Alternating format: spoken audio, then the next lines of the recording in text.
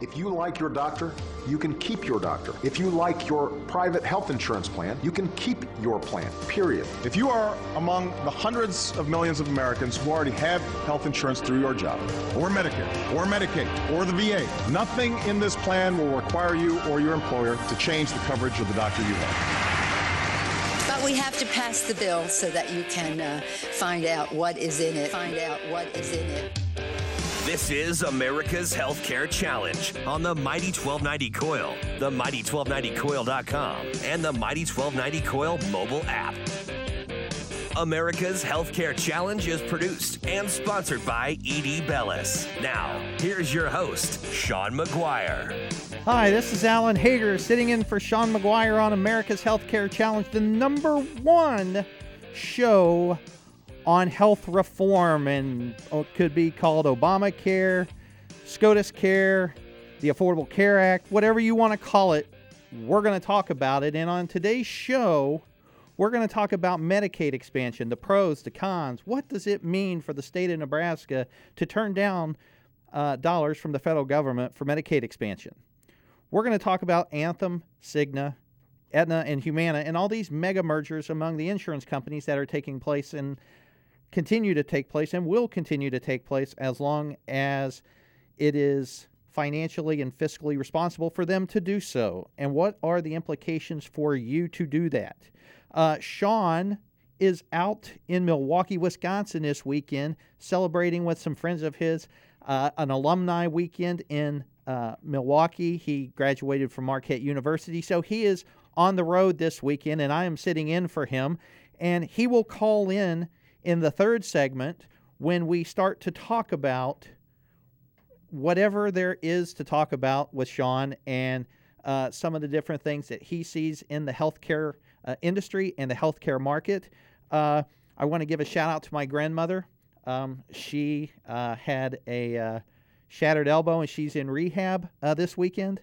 And so definitely want to wish her, get well, love you. But let's talk about some different things. And while we're at it, you can, if you want to call into the show, you call 402-342-1290 or 800-577-1290. And you can listen to us on the SoundCloud page at America's Healthcare Challenge, as well as healthreformexplained.com. And that's our weekly blog where Sean and others post different things on health reform and what it means to you, your business, and multiple other things. So, Medicaid expansion. The state of Nebraska over the last 3 years or so have turned down Medicaid expansion dollars, where the federal government has said we will fund Medicaid expansion through 2020 at 100%. We will give you 100% of what we say we will give, where right now they only give about 57 cents on every dollar back to the state on Medicaid expansion. And so the state continues to not accept those funds because in some legislators' mind, in some newspapers and other individuals' minds, at some point the federal government's going to stop sending those dollars to the state. And if you accept them, at some point the state will have to raise taxes or find alternate funding for that program. Now, at the same time, states like Indiana, who have a very conservative governor, Mike Pence, and Ohio, John Kasich, who's now running for president. He just announced this week that he's running for president of the United States, have accepted Medicaid expansion dollars after they have sat in with the Department of Health and Human Services and have talked out plans on how to do it in their state. Now, several years ago, I talked about something very similar to that. I said, why couldn't the states come up with a plan like welfare reform in Wisconsin when Tommy Thompson was the governor of that state?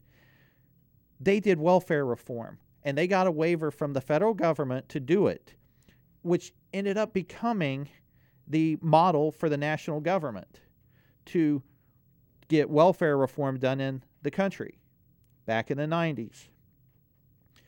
It seems as if the new Secretary of Health and Human Services, Secretary Burwell, is willing to let the states do those things like welfare reform that are beneficial to the state.